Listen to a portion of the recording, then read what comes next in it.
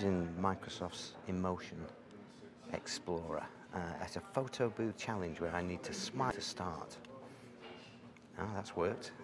So that's picked me up as happy. What it does is it looks for you to make a face that's in line with some of the emotions that it asks for and sees if it can match it. So let's try and do sad.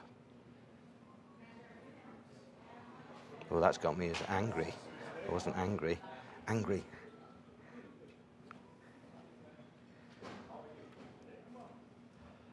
It's not liking that at all. Afraid. That's got me as surprised. Disgusted. Oh yeah, it's got me as disgusted. Sad. I'll try sad again.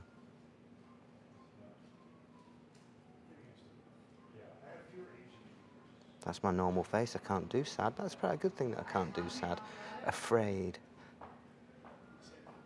Oh, that's got me surprised again. Afraid. Can't do that. Contemptuous. Oh, that's got me as angry again. It's actually quite hard to do. Maybe it's good that I can't be contemptuous, afraid, or sad, but I can be disgusted, surprised, neutral, happy, and angry. I don't know whether that's good or bad, but fascinating to try.